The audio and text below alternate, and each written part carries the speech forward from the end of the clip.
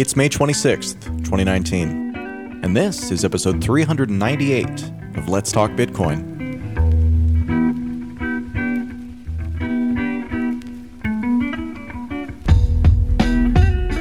On today's episode of Let's Talk Bitcoin, I'm here with Stephanie Murphy. Hi. And special guest Kirk Phillips, author of The Ultimate Bitcoin Business Guide and our favorite CPA in the space. Hello. Thanks to Stephanie and Kirk, and to you, the listeners, for joining us on today's episode. So today we're going to be talking about taxes, specifically taxes in the US, since it's the one that we're all stuck with on this show. Since we got started back in 2013, following the law on taxes has not always been easy or even really clear. Let's just get started with something simple. Why do cryptocurrency and the US tax system have such a hard time meshing in the first place? I think in theory, calculating taxes is simple, but then you have what actually happens in practice. So the need to have specialized software to make those calculations on your behalf. You also have what I call it's kind of like a simultaneous parallel set of transactions that happen. People know that we have what I also call the coffee problem, which is every time you spend Bitcoin or any other crypto on anything, you have to calculate a gain or loss on that transaction, which is either depreciation of that asset relative to what you bought it for. Then you also have to record let's say the operating expense, if you will. So if you happen to be buying, office supplies with Bitcoin, and that will, you spent, let's say $150 at Staples, not that they accept Bitcoin, but if you did that, you'd have to record the $150 for the expense. And then you'd have to record the gain or loss. So there's two parallel simultaneous transactions that have to be calculated, which is really quite unique for any type of transaction. That I think that's one of the really unique aspects of cryptocurrency. Basically, if you buy something with Bitcoin, you're kind of doing two transactions. One is selling the Bitcoin and exchanging it into dollars. And then you're using the dollars to buy like a piece of business equipment that may have some tax implication to it as well, like depreciation. Is that right? Yes, that's right. Let's just, if you want to say business equipment, or you want to talk, just to use my office supplies example. So if you went to buy $150 worth of office supplies from Staples with USD, you'd simply record again, I'm thinking about this more from a business angle, the example. So you would record, cash out, and then you would record office expense. That's it. You're done. However, if you did it with Bitcoin or another crypto, you would do the same thing there, because you have to make the translation from whatever the crypto is to the USD equivalent. You record the same thing, but at the same time, you then have to record another transaction, which is a gain or loss related to that office expense. Yeah, unless you immediately exchange the Bitcoin into dollars right after you get it. Right, which sometimes can fluctuate within even the same day or the same hour, right? And you might have a gain or loss. If you're holding on to any cryptocurrency, the value in US dollars could be different than when you first obtained that Bitcoin, right? And so then you have a gain or loss, which is like another tax event that you have to deal with. And this is like a real headache, because anytime you buy anything, you would technically be required to kind of keep a record of this. And what if it's just like something really small, like a cup of coffee, which is the example you used? Then you have this massive amount of paperwork at the end of the year for every cup of coffee that you bought and the gains or losses on it. Now, do most people do that? No, I don't think so. But I mean, there's at least like wallet software that's attempting to help people keep up with this and keeping records of it. But it's still kind of just a mess, and it discourages people from actually using cryptocurrency to buy anything, especially if it's a business expense, because it creates a lot of paperwork. That's a good point. One thing I'd like to point out that might help with like, where does the confusion come from? So the one thing that I can say that I actually can appreciate the banking and fiat world for now in retrospect is the fact that, when you go in to create a bank account, you go see customer service and they say, "Hi, how are you? Can I help you today? What are you here for?" "Oh, I want to open a bank account." And they say, "Okay, well, is that business or personal?" And you say business, and they say, "Okay, is that checking or savings?" And you say checking, and then they set you all up, and it's very black and white when you leave, and you know what your account number is, and it's associated with an EIN of the business and the name and the address and so on. And okay, you need to make your initial deposit, and then you get statements. So anything in that world, whether it's actually banking or credit cards and mortgage statements or anything, you have typically a monthly statement, which is beginning balance plus deposits minus withdrawals equals ending balance. And that's the same thing over and over again. Inventory, everything's done that way. So when you have a statement, that's the reference point, the stake in the sand, as I like to call it, that gives you the ability to then reconcile. That's what happened over there. And then I have attempting to capture what happened over here on my side, recording and accounting and bookkeeping wise. And then that's the method that helps you make sure everything is complete and accurate. But see, that's the missing right now in the space. You don't get statements. It's a self-serve. It's the monetary sovereignty approach. It's the self-serve approach. So even the knowing exactly what you have, a business checking account and so forth at X bank with X EIN.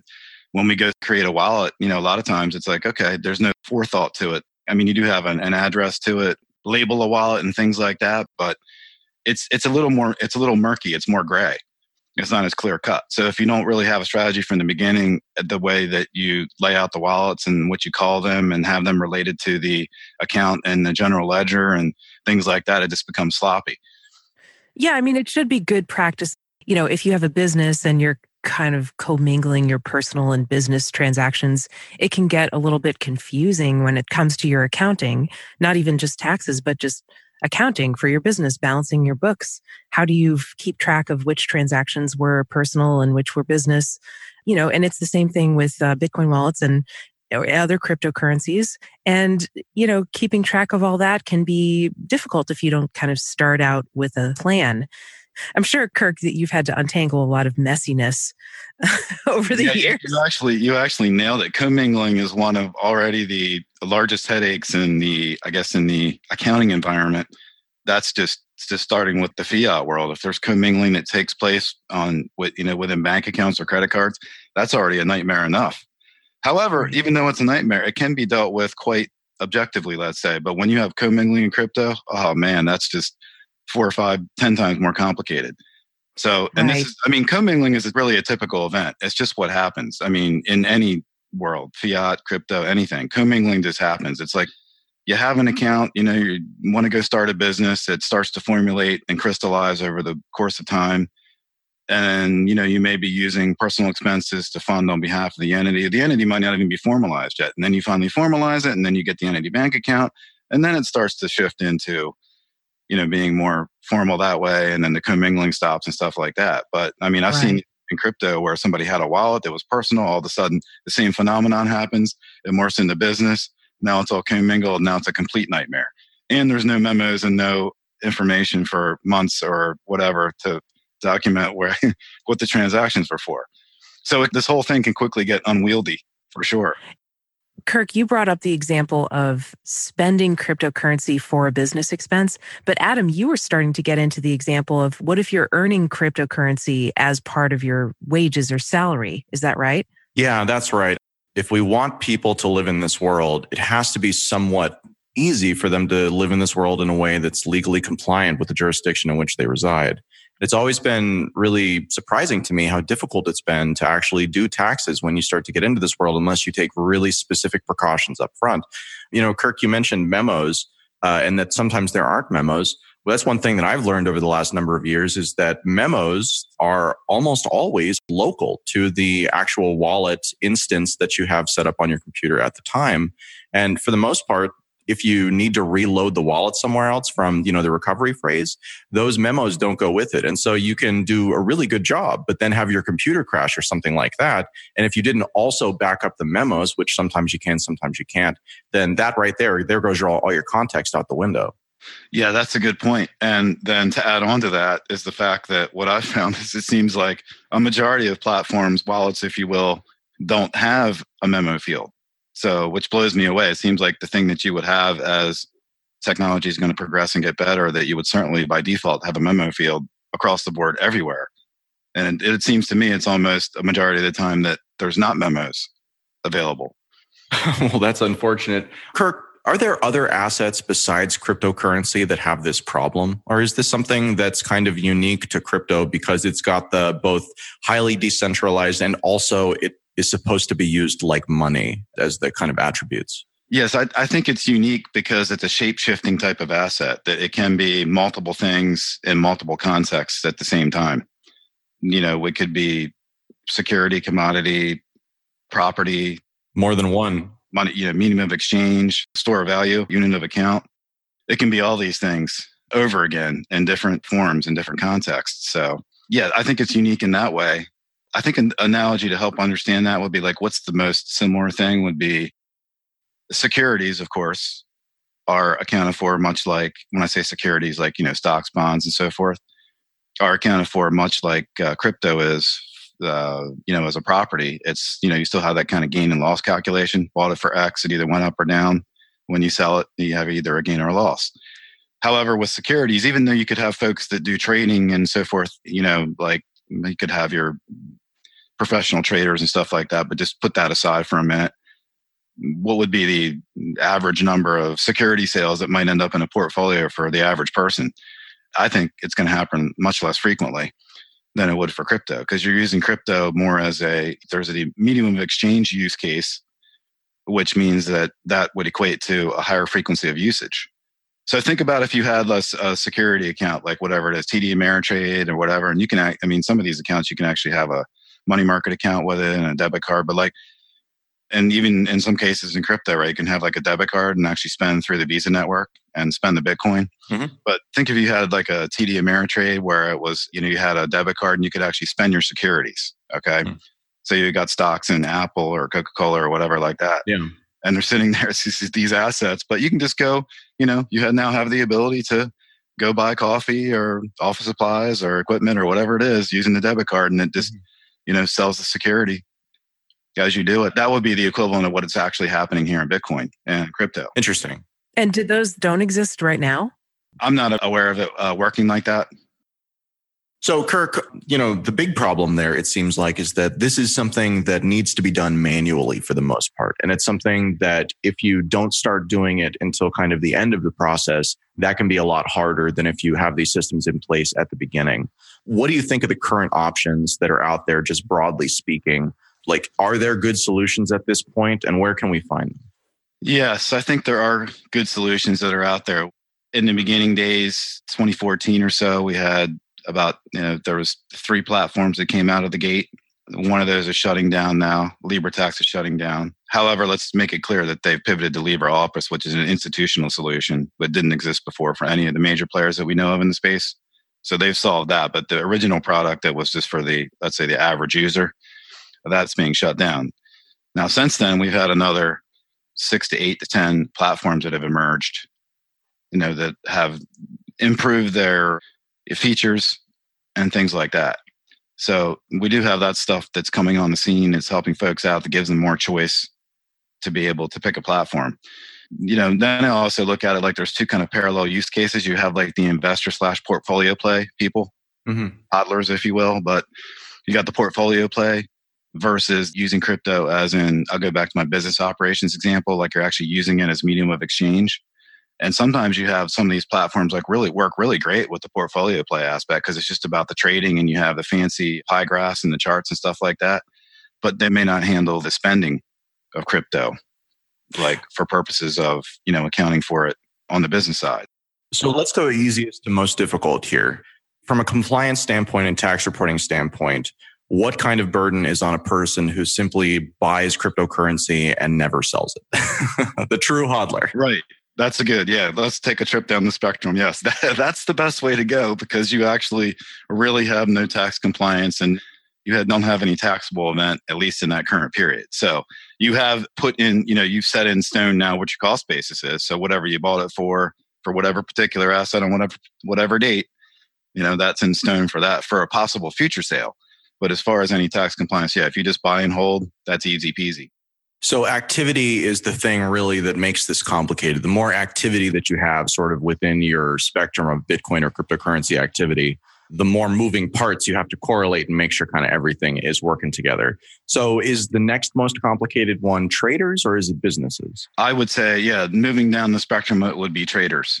So a trader working on multiple exchanges, what they have to do is they have to grab kind of their whole trading record from all of those different exchanges. And then that's typically where you would use a piece of software to consolidate those records and figure out your cost bases for each one.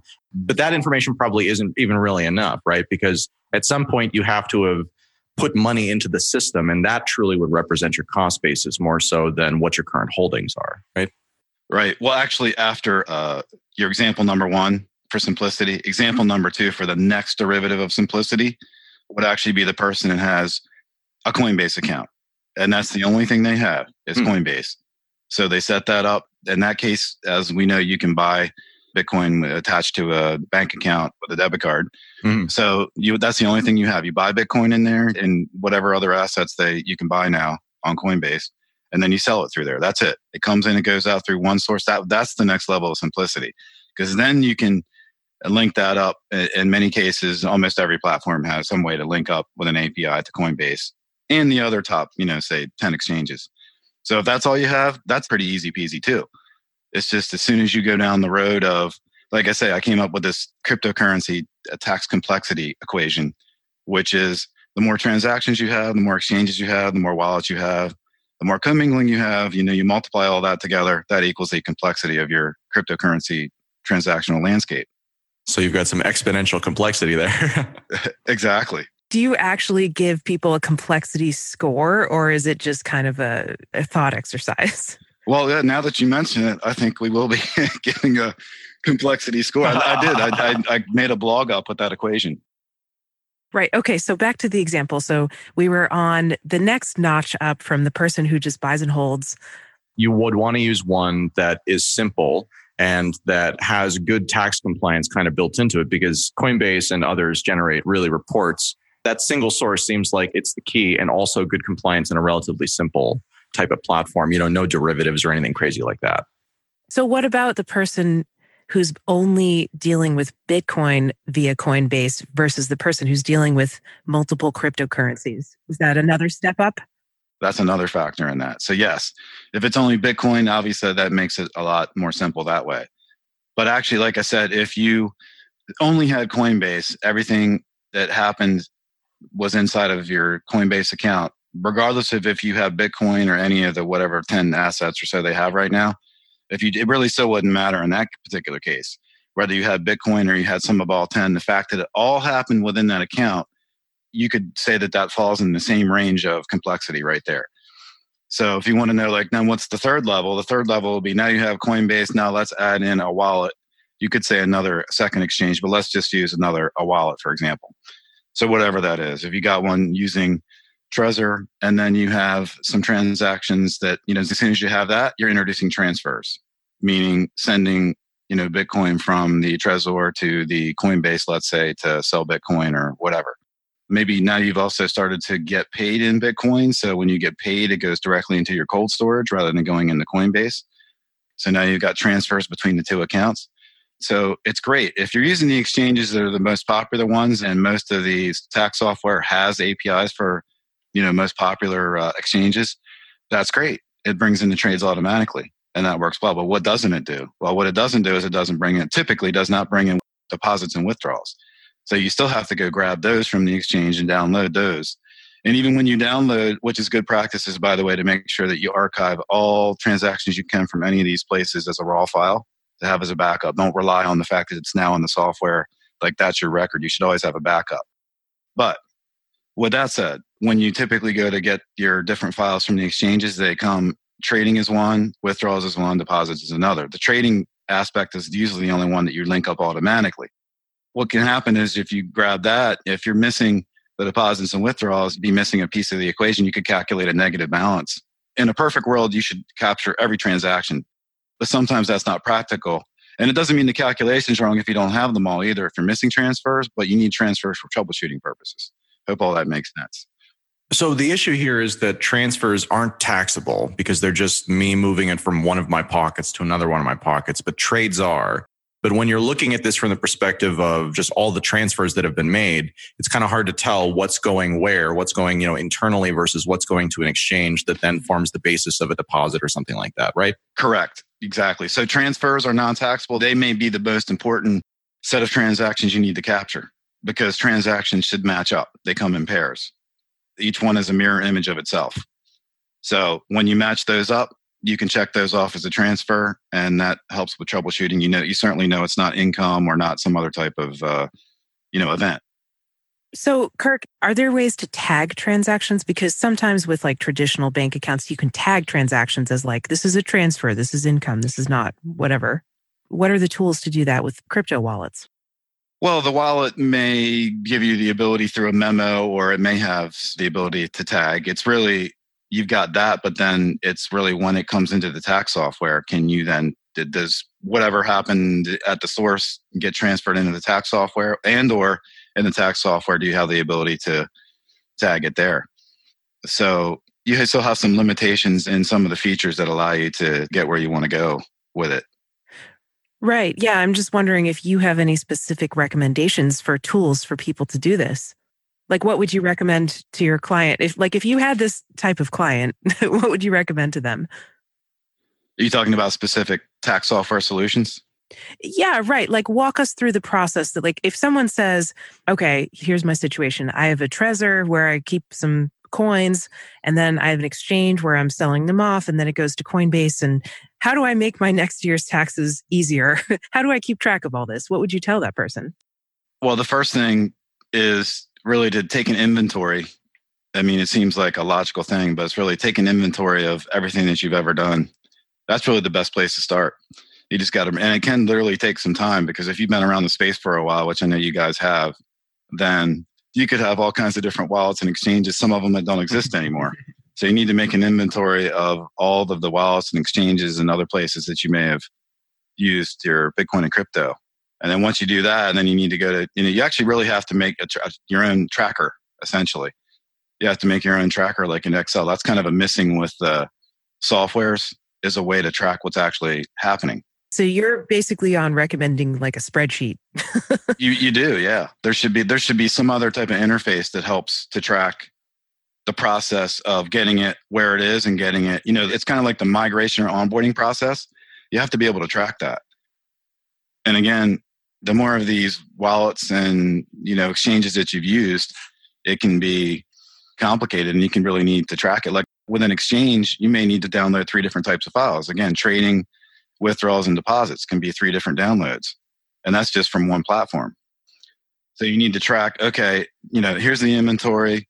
Here are the different file types. Has it been downloaded yet? Whether you're color coding or whatever. Have you archived it yet? Has it been imported yet? You kind of have to track each step along the way, because what happens is, like anything that you do, any type of work it is that you do, no matter what it is, today you're working on it, it's fresh. We all think it's going to be there. Well, then you put it down, then every day that passes by starts to fade away a little bit. So if you come back to the stuff a week or two later, all of a sudden, you didn't track it. Then you got to spin wheels to try to figure out where you left off again. And you got to go dig and say, okay, yeah, look, try to look back in the software and figure out, oh, that's right, I already imported that. Like, I don't need that file. Or let me look, what files did I archive? It's really tracking it as you go from where you are to getting into the software when you're doing this from the very start. And then, of course, the next thing is, has anybody used any software at all yet?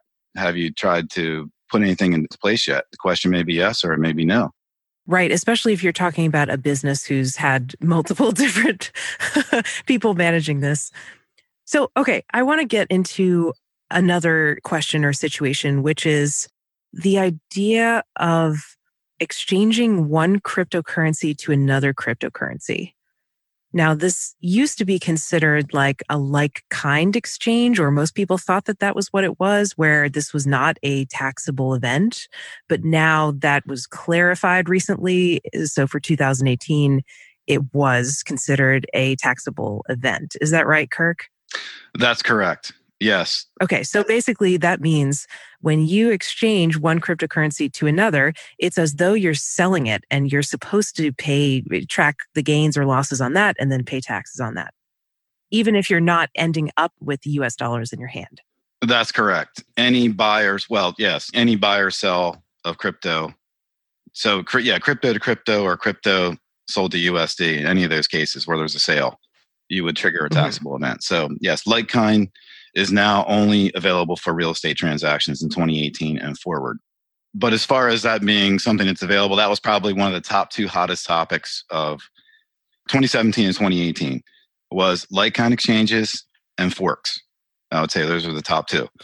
Oh, okay. So, well, let's talk about both of those. Tell us about that. Well, just to go back to the like kind, as I've mentioned, that I was fortunate enough to be invited to and work on the AICPA's Virtual Currency Task Force, where we put together a recommendation white paper for the IRS which was the second time they had done this. And this was put out on May the 30th, 2018.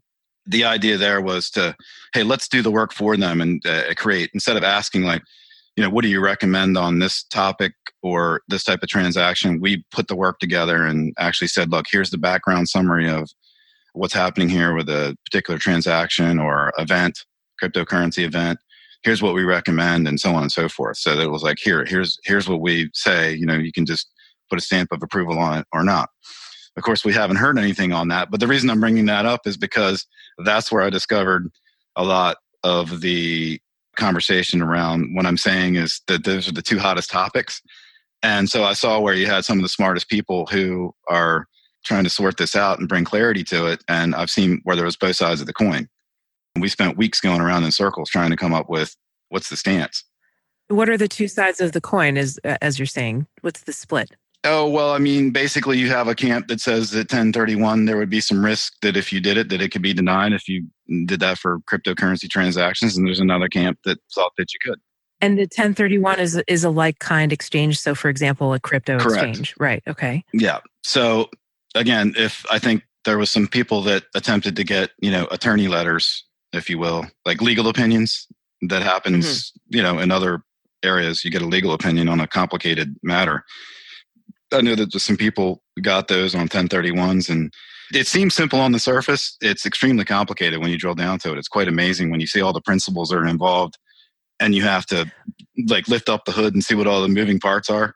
Basically, this was unclear whether you could really do this before 2018, but now it's in 2018, it was like, you can't do this with cryptocurrency? Yeah, at least we have clarity now. We have clarity prospectively, but, retrospectively, of course, we're past all that now in some cases. Some people are still working on prior years. Right, exactly. Okay, and so what about forks? Yeah, so forks was the other hottest one. I guess the two simple ways to look at it is that ordinary income? Right, so is it like you just got money dropped in your wallet? Yeah, like ordinary income would be like earned income. In other words, if it's not some other type of income, it usually would be ordinary income. So the reason we talk about capital gains is because that has special tax rates and tax schedule that's applied to it. And there's other income categories that may have special rules that are attached to it. So it's like, what type of income, what kind of income is it? So ordinary income is typically the income that has the highest rates attached to it. Like earned income, sweat of the brow income, W-2 income. That's what that is. Mm-hmm. So is it ordinary income when you got it, or is it a capital asset with a zero basis? So just take Ethereum Classic or Bitcoin Cash. So does that mean you had a zero basis in Bitcoin Cash, and then when you later go to sell it, your gain's 100% and you have a capital gain? Or is it ordinary income? But see, my argument was always, well, it's at the point in time of receipt that the transaction happened. And then you get into a question of how much was it worth when you received it? Yeah. Right. Technically, it has no value because it wasn't trading at anything. We didn't know the exchange. That's exactly correct. Yeah. That Genesis moment, when that happened, there was no market discovery that had taken place. The market discovery might happen quickly, but like if you examine the Ethereum Classic case, market discovery didn't happen until about 3 or 4 days later. So you actually, if you want to say it was ordinary income, and I'd say, okay, well, it was ordinary income for zero, which in that case makes it, you have a basis of zero, which puts it exactly in the exact same camp as if it was a capital asset with a zero basis. It defaults to the exact same scenario. So, and of course, I see it more as like a property division. I use the conjoined twins analogy. I think it's like more like conjoined twins. Oh, that's great. Right? Yes. So it's one thing, and then you have to like separate it. Now, it's not quite a perfect analogy because it started off as Bitcoin, and then it was like conjoined twins, and then you like separate them, right, through surgery.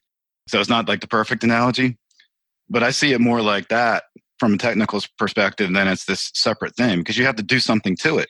It didn't just automatically land in your wallet like an airdrop did. You have to do stuff to it. And then until you do something to it, using the surgery analogy, it's still there together, conjoined. You may never do anything to it. There may be a risk with technology. That's the other point too. You may not be able to deal with it for quite some time because you may have to wait for a lot of these wallets and things or a splitter tool or something to happen before you start, moving the assets around and try to split it up. So you've got these technology constraints and wild cards that are happening for you to deal with it. So like, the way that the taxing scheme is applied to it needs to be consistent with these kind of technological constraints. So yesterday, I actually got a question from listener Blake, who is himself a CPA. He also was asking about airdrops. His note says, airdrops are a big unknown. What date should I recognize them as acquired? The date of the fork versus when I split them into a wallet that can handle the new coin? If the former, what is my obligation as a taxpayer to educate myself about and pay gains on the various airdrops that seem to be happening all the time? Is there a taxable gain in the amount of the market value on the date of the split or just when I go to sell? So based on our conversation so far, it sounds like... Don't need to worry about it, Blake, unless you're going to sell it later. Yeah, right, exactly.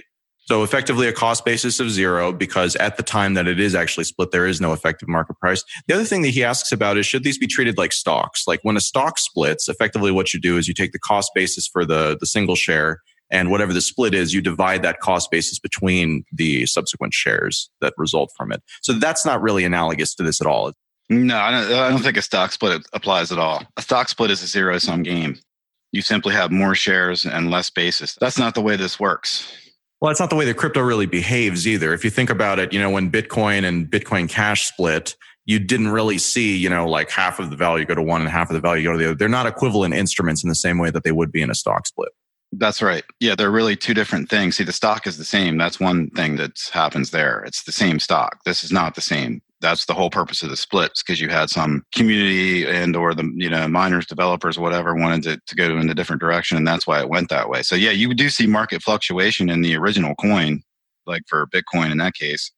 But then it's almost like there was this pent up value that got released when the fork happened, and all of a sudden there's this instantaneous value that fills up with the new token.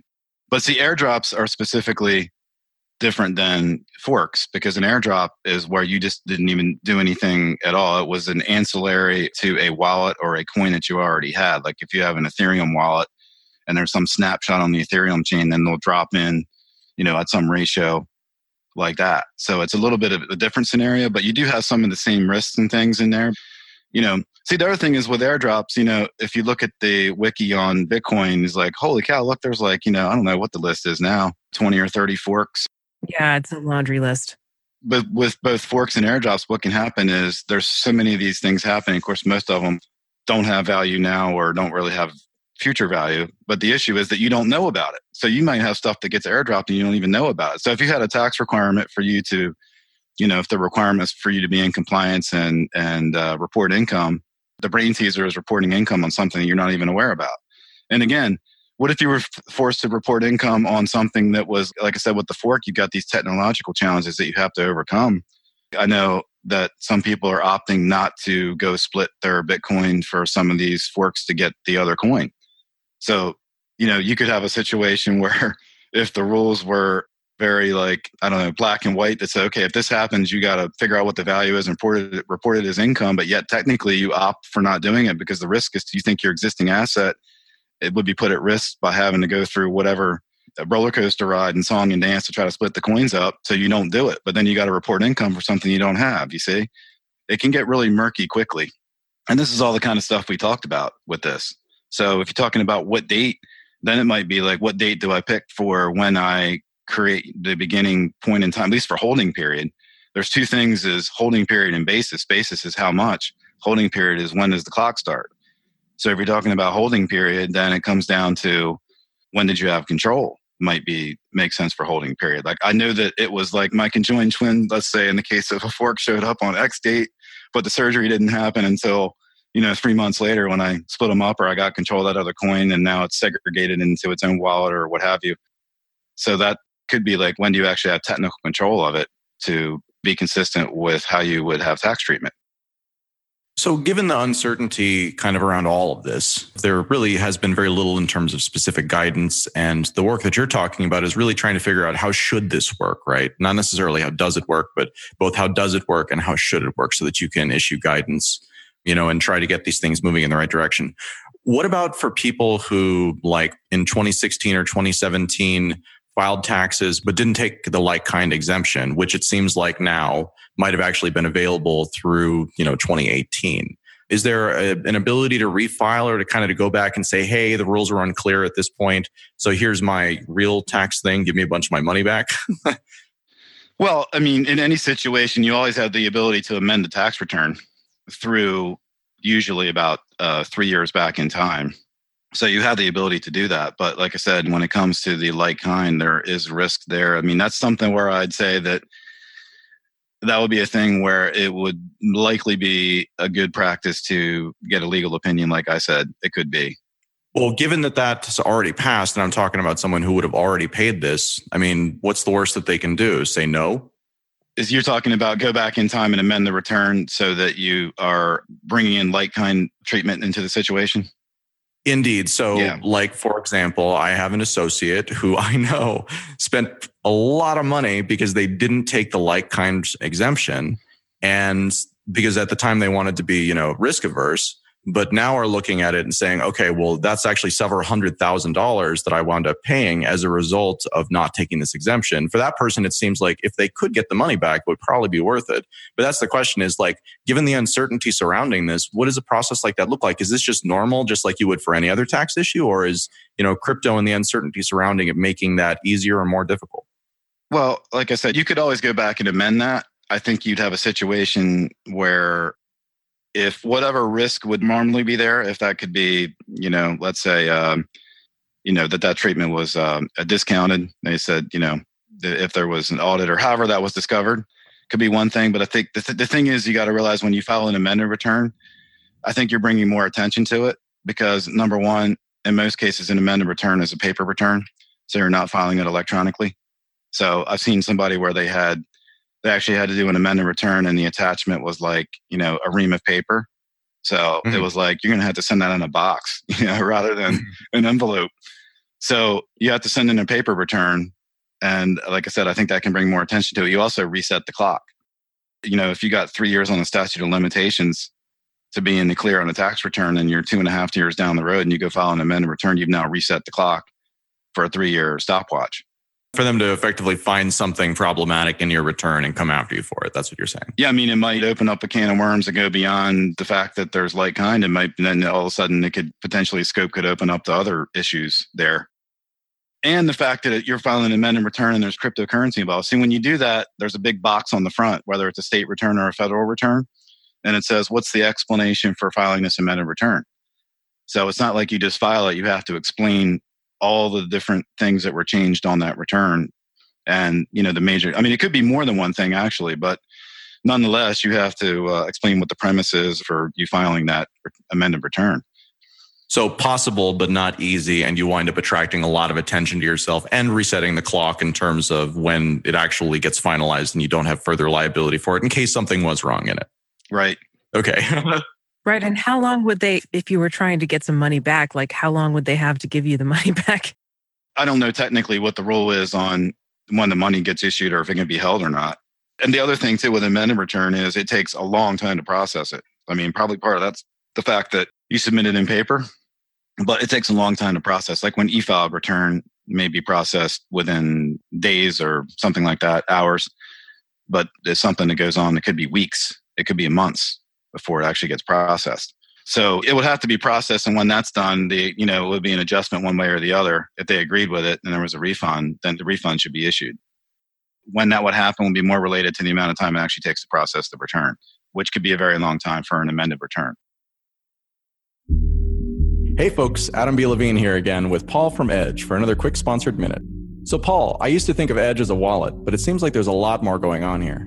You're right, Adam. So Edge is a wallet built on the Edge SDK, which is an open source SDK for apps to be able to secure private keys for the user, much like they do in Edge with a simple username and password to encrypt and backup keys. But it also lets the app transact on multiple different cryptocurrency blockchains, such as Bitcoin, Bitcoin Cash, Ether, tokens, EOS, Stellar, and whatnot. And it's actually being used by a handful of great partners, such as Augur, the decentralized prediction market on Ethereum, Endorse, the professional network, Ember Fund, which is an awesome decentralized hedge fund, and even the top 4 Bitcoin ATM operators in the US. A big thanks to Paul and Edge for their support of the Let's Talk Bitcoin show. To learn more, visit edge.app or search for Edge, that's EDGE, wallet on either the Android or iOS app stores.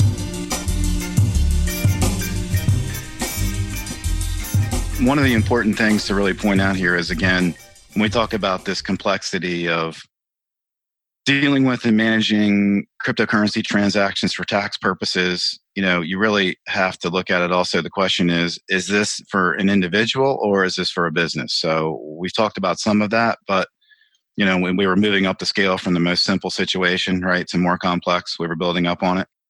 When it comes to an individual, that's the most simple situation. So all they really have to do for compliance is calculate the gains and losses and report it on the related form.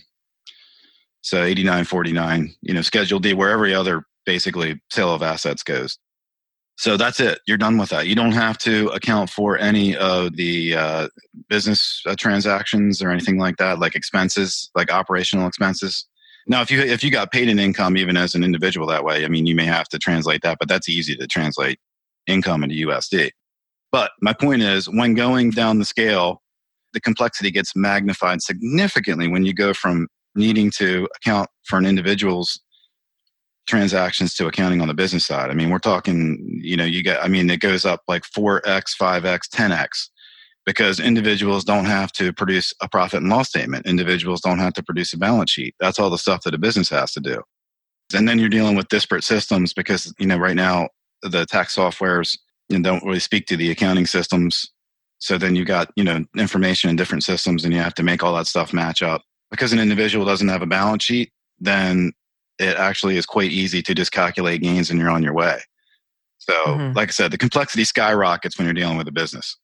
Basically, the point of a balance sheet and a profit and loss is it's kind of like these financial statements. They're all tied together and they all have to balance. Similarly to the way that we know that blocks are connected by hashes. Even you have statement of cash flow, statement of equity, all these different things. They're all tied in together, actually. They're not independent statements. They're all linked together through double entry magic, if you will. So there's no room for mistakes. It has to balance. It has to turn out right. That's the point. So it sounds like you really need an in-house accountant who understands this if you're going to be dealing with cryptocurrency as a business at all.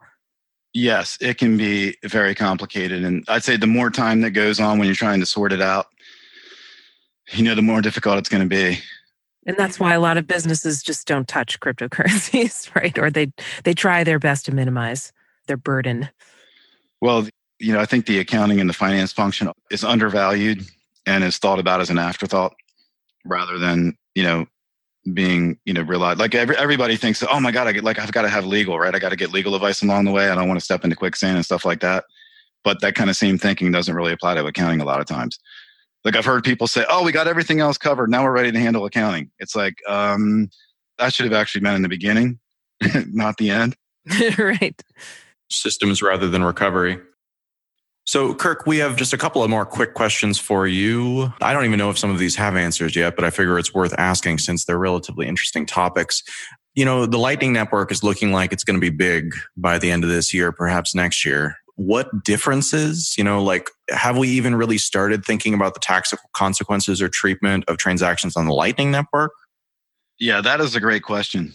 And if you just can carry the conversation from where we already talked about how complex, accounting for these transactions is, that could actually add another layer of complexity to it. But I think at the same time, what's going to happen is that you're going to have advances and improvements, in the tools that are able to capture that. So as the Lightning Network improves and becomes more usable, things like that, the tools that are going to be available to deal with transactions are going to improve at the same time. Talking about the tools, so there's the Lightning Network, right, as kind of the broad network concept. And then there's all the individual wallet software that people use to interact with, most people at least will use to interact with the Lightning Network. Given that most of that is at a very, very early stage of development or, still even at the conceptual stage, what would you say to people who are developing wallet software for Lightning or for Bitcoin for that matter moving forward? What features are really important for this sort of tax compliance and ease of use for end users to go into the software rather than doing, this kind of recovery approach that we're talking about here after the fact? I don't know if they're consulting with accounting experts or CPAs or what have you, but if it's not happening, I don't think it has happened very much. That's what should happen, because I'm still seeing there's new wallets that are getting put out there for use on the market, and they still are lacking in tools. It's like, wow, it's really great. Like, it has a great user interface and some other cool stuff. But like, once again, you missed the boat on, the accounting value. Some basic stuff that to me is, in some cases, even like block explorers don't have a running balance. If you're trying to look at an address, it might not have a running balance, or there's just stuff like that. That's like basic accounting troubleshooting tools. So with Tokenly and with the Let's Talk Bitcoin network before that, we actually created 2 wallets. And these were features that we talked about. I talked with you about them a number of times, and they never made it in because we didn't really, A, know what to do, and B, because there were so many other things we were trying to see if would even work, that this was kind of a future concern. Are there any standards out there, or do you think that there should be standards out there of here's a list of features that are very important for user compliance effectively with just their local tax laws that should be in every wallet? Does something like that exist, or would you be interested in participating in an effort towards that? Yes, I'm not aware of anything existing like that. I've thought about a similar thing and that there was a need for that. Yeah, there should be something like that. Like for instance, there's the organization called Open Law. It might be through somehow affiliated with Consensus, and there may be other similar projects, but just to mention that one because it's one I saw recently. Mm-hmm. But that's about creating, I'm going to say, what appears to be layers in the stack for standards and how legal contracts are going to be dealt with, with smart contracts in the future. So it's like, I saw that. I was like, well, there needs to be something like that with accounting. And I'm sure there is some stuff being done with that. I mean, you got the ABC, Accounting Blockchain Coalition, things like that. But I don't know if it's to the level of what I'm talking about, like with Open Law. Well, so I think that'd be really interesting. If you're interested in, in learning more about this or getting involved, just drop me an email, adam@letstalkbitcoin.com. We'll see if there's a critical mass of interest here. Maybe start putting together a list of these things, because it really would be great to just kind of at least have if you don't know what to do, but you're building a wallet and you want to do it the right way, here are some things that you should make sure to at least think about including, because they have real value for people who are going to be then using it to try and be compliant. So another quick question. This one's really niche, actually. So when I make a Bitcoin transaction, 2 things happen. 1, I create a transaction and I sign it. And then 2, I broadcast it to the network. Which one of those triggers the taxable consequences? I think you would end up looking to the Block Explorer for the timestamp on the transaction. Right, because you could never broadcast it, right? Well, yeah, that's what I'm saying is like if I sign I kind of, thinking about this question, it kind of makes me think of how a check works.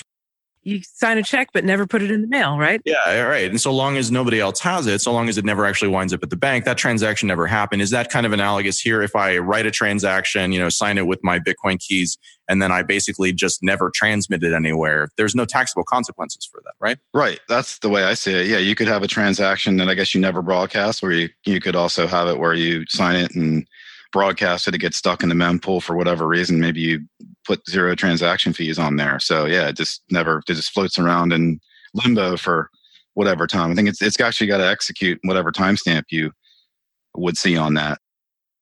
Speaking of the paper check, you got the mailbox rule, which says, okay, literally, I put a check in the envelope. I went to the mailbox on December the 31st and I dropped it in the mailbox, and it was received on January the 6th and deposited on January the 9th and cleared on January the 17th. But so for you as the party who put it in the mailbox, that entitles you to, I believe, that's when you would be able to count that as an expense because it left your hand in good faith. So yeah, then that is pretty analogous here. Basically, it's the transmission rule. Ultimately, it's going to be like, where does it end up either on a Block Explorer, or where does it end up in the wallet software in the transaction list? How's that transaction end up in the wallet with a timestamp? When does it actually make its way into the network? And so that would be the very specific timestamp of when it actually was included in a block. But for the analogy we're talking about here, I think it works both ways. So that makes sense to me. So Kirk, on our list of potential topics to talk about, you have a topic here that deals with VATCA and FBAR compliance considerations. I got to tell you, I don't know what the hell we're talking about. What are we talking about here? Right. This should be that breaking news thing that they have. I forget what the show is. Just got clarity on that. I'll share that in a second. But so FBAR and FATCA are kind of a similar compliance mechanisms, which basically has to do with disclosing interests that you have that are held in a foreign financial institution. So again, this is, I think the part of the U.S.'s approach to want to make sure to get a handle on, terrorism and taxes. Yeah, terrorism and taxes. And I mean, basically having a high a tax structure that, incentivizes people to look to go put their capital elsewhere where there's lower tax rates and stuff like that, right? So it's really what it is. It's a disclosure scheme, and it has nothing to do with reporting any tax. Like there's no tax due. But the interesting thing is when it comes to informational disclosures, that the penalties there are extreme, very, very significantly different than where you reported tax. And if you didn't pay the tax and you had penalties, because it's informational, you can have very, very significant penalties, sometimes 100% penalties and stuff like that. So this is something you really got to pay attention to that can really, it's like I like to use the quicksand analogy. You can step into quicksand very quickly here if you're not paying attention to this. So the question in the crypto space has been, well, does my crypto held on an exchange that's a foreign exchange, in other words, not a US-based exchange like a Kraken or a Coinbase or what have you, does that mean that that would be the equivalent of a foreign financial institution for purposes of complying with FBAR and FATCA? So FBAR has been around for a long time. FBAR is administered by FinCEN, still kind of through the Department of Treasury, whereas FATCA is, like I said, it's similar, but it's administered by the IRS and has its own form, 8938 and so forth. So again, it's similar because they're informational reporting. So like FBAR, for example, if the total value of your assets at any point in time, not cost basis, but value, total value of all of your assets combined together held in foreign financial accounts exceeds $10,000 at any moment in time through the year. Even if it was one moment or one day, that's it. You've triggered the threshold, and then you would have to report. The worst case scenario would be having $10,001 that you needed to report and you didn't report it, because if you had to go hire an attorney to make sure that you work your way through, getting back into compliance, it could cost you more than $10,000 just for the attorney fees, let alone the penalty. Anyway, so with the AICPA Virtual Currency Task Force I mentioned, we had sent one of the heads that's at the AICPA had a contact and actually sent an inquiry some time ago last year. We finally got a response, and this is from FinCEN saying that the virtual currency does not apply when it comes to FBAR reporting. So that was good news in that case. However, I think that, the thing to do would be, without that type of clarity, the conservative approach would be certainly to have filed, because that only makes sense, because I think the downside's way too high. So basically it's, FBAR regulations do not define virtual currency held in an offshore account as a type of reportable account. For that reason, virtual currency held in an offshore account is not reportable on the FBAR. So that takes care of that one, which is good, because that's the lower threshold of the two schemes that we're talking about. Because when you go to the FATCA Form 8938, that one is where you have to hit a $50,000 threshold. Or it's also got this weird thing, I think it's $75,000 on the last day of the year, specifically that day. Otherwise, if you hit the $50,000, so that's at least 5 times higher than FBAR there. It could be quite easy to hit the $10,000 threshold. That's the point. But $50,000, it's a higher bar there. So the case is still out on that. But to me, it seems like, again, the downside for not reporting is very, very high. So the conservative approach could be certainly to, disclose. So it seems like as time goes on, we're getting more clarity, but there are still a lot of unanswered questions and a lot of places where, frankly, anybody who's active in the space is going to wind up spending a decent amount of time or a decent amount of money, or spends that time and money up front having systems in place that make it so they don't have to do it at the end of this. If you look at other technologies, if there even are other technologies that are analogous to this, is there a period of time that we should expect this uncertainty to last, and then it really kind of everything winds up being ironed out, or are we in uncharted territory here still? I don't think the uncharted territory here in this industry is, I don't think that it's unique in any way. I think you'll find the same thing in whenever there's something new or new technology, especially when you're talking about like taxation and compliance and stuff like that. But even with the law, right, there's a lag between the law and catching up to technology. That's typical, internet and so forth. So I don't think there's anything unique in that area. It's just, so it's like, how do you take what you know and apply it and sail the stormy seas and hope you sail into the port safely? So it's nothing new in that way. The most important thing is acting in good faith. Just take that rule. I like that rule. Yeah, do your best. An attorney once told me this interesting thing. He said, you just take the New York Times test. I said, oh, what's that? They said, well, if you're willing to take whatever you've done and, put it on the front page of the New York Times and you're good with it, then that can be your litmus test for, which action you're taking, whether you're trying to go left or right. But like another example is, like these regulations that come out, which are often more specific to, I'm talking about like IRS regulations, and they're more specific to particular situation, often given examples, because a lot of times the tax code is kind of like general and broad and the language doesn't give you specific examples to follow. So the regulations often lag the tax code, and sometimes for many, many years. So for example, like the personal home gain income exclusion, that's been around since I think 2000 or 2001. Like basically if you sell your own personal residence and you lived in it 2 out of 5 years, you can exclude up to $250,000 like that.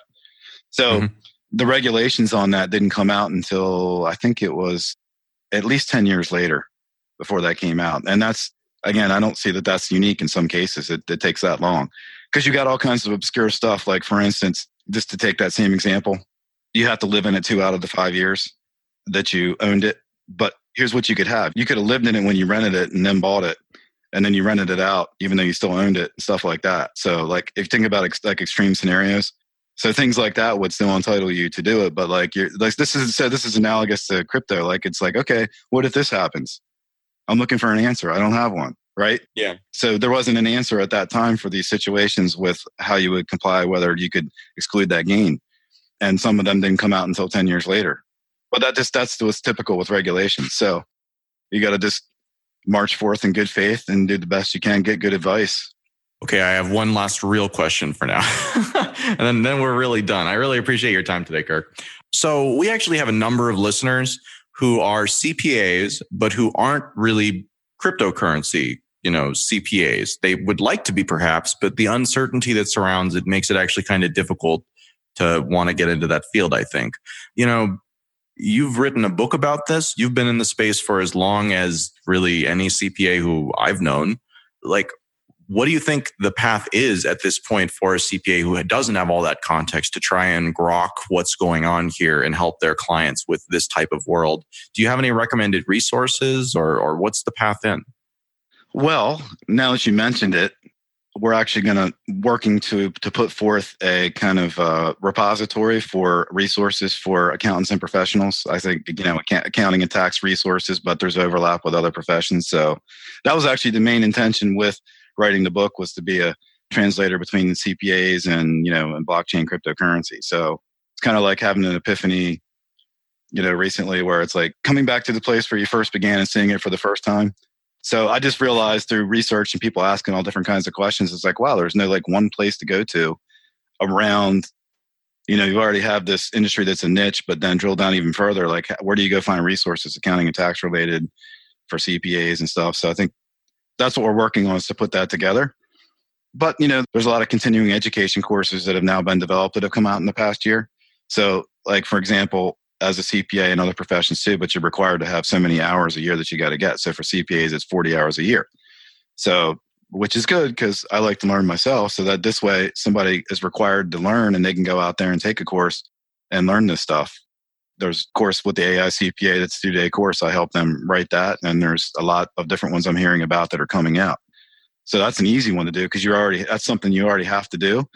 And you get to choose what it is you want to learn. So why not choose a cryptocurrency course and go that way? And I think it's something that in my mind, it's like, I see crypto and blockchain as if people want to get into it, especially with firms who want to do this and have it as a new practice area. I think it's something you got to learn little by little every day. You can't cram for this stuff in my mind. It's like Stephen Covey's The Law of the Farm. You can't cram the law of the farm, which means that you have to plow the field and you have to plant the seeds and you have to sow the crops and you have to water the crops, and you can't cram that. It always has to be done in the right order, and it always has to be done, with the right process. That's how I see this. Little by, you have to absorb it over time. You just can't cram for it. There's so many nuances and things that you pick up just by being in the space over a long period of time that if you want to get into it, the best thing is just to start. Thanks for listening to this episode of Let's Talk Bitcoin. Today's show is sponsored by Edge.app, with content for today's show provided by Kirk Phillips, Adam B. Levine, and Stephanie Murphy. This episode was edited by Dave and Adam B. Levine, with music by Jared Rubens and General Fuzz. Any questions or comments? Email Adam at letstalkbitcoin.com. See you next time.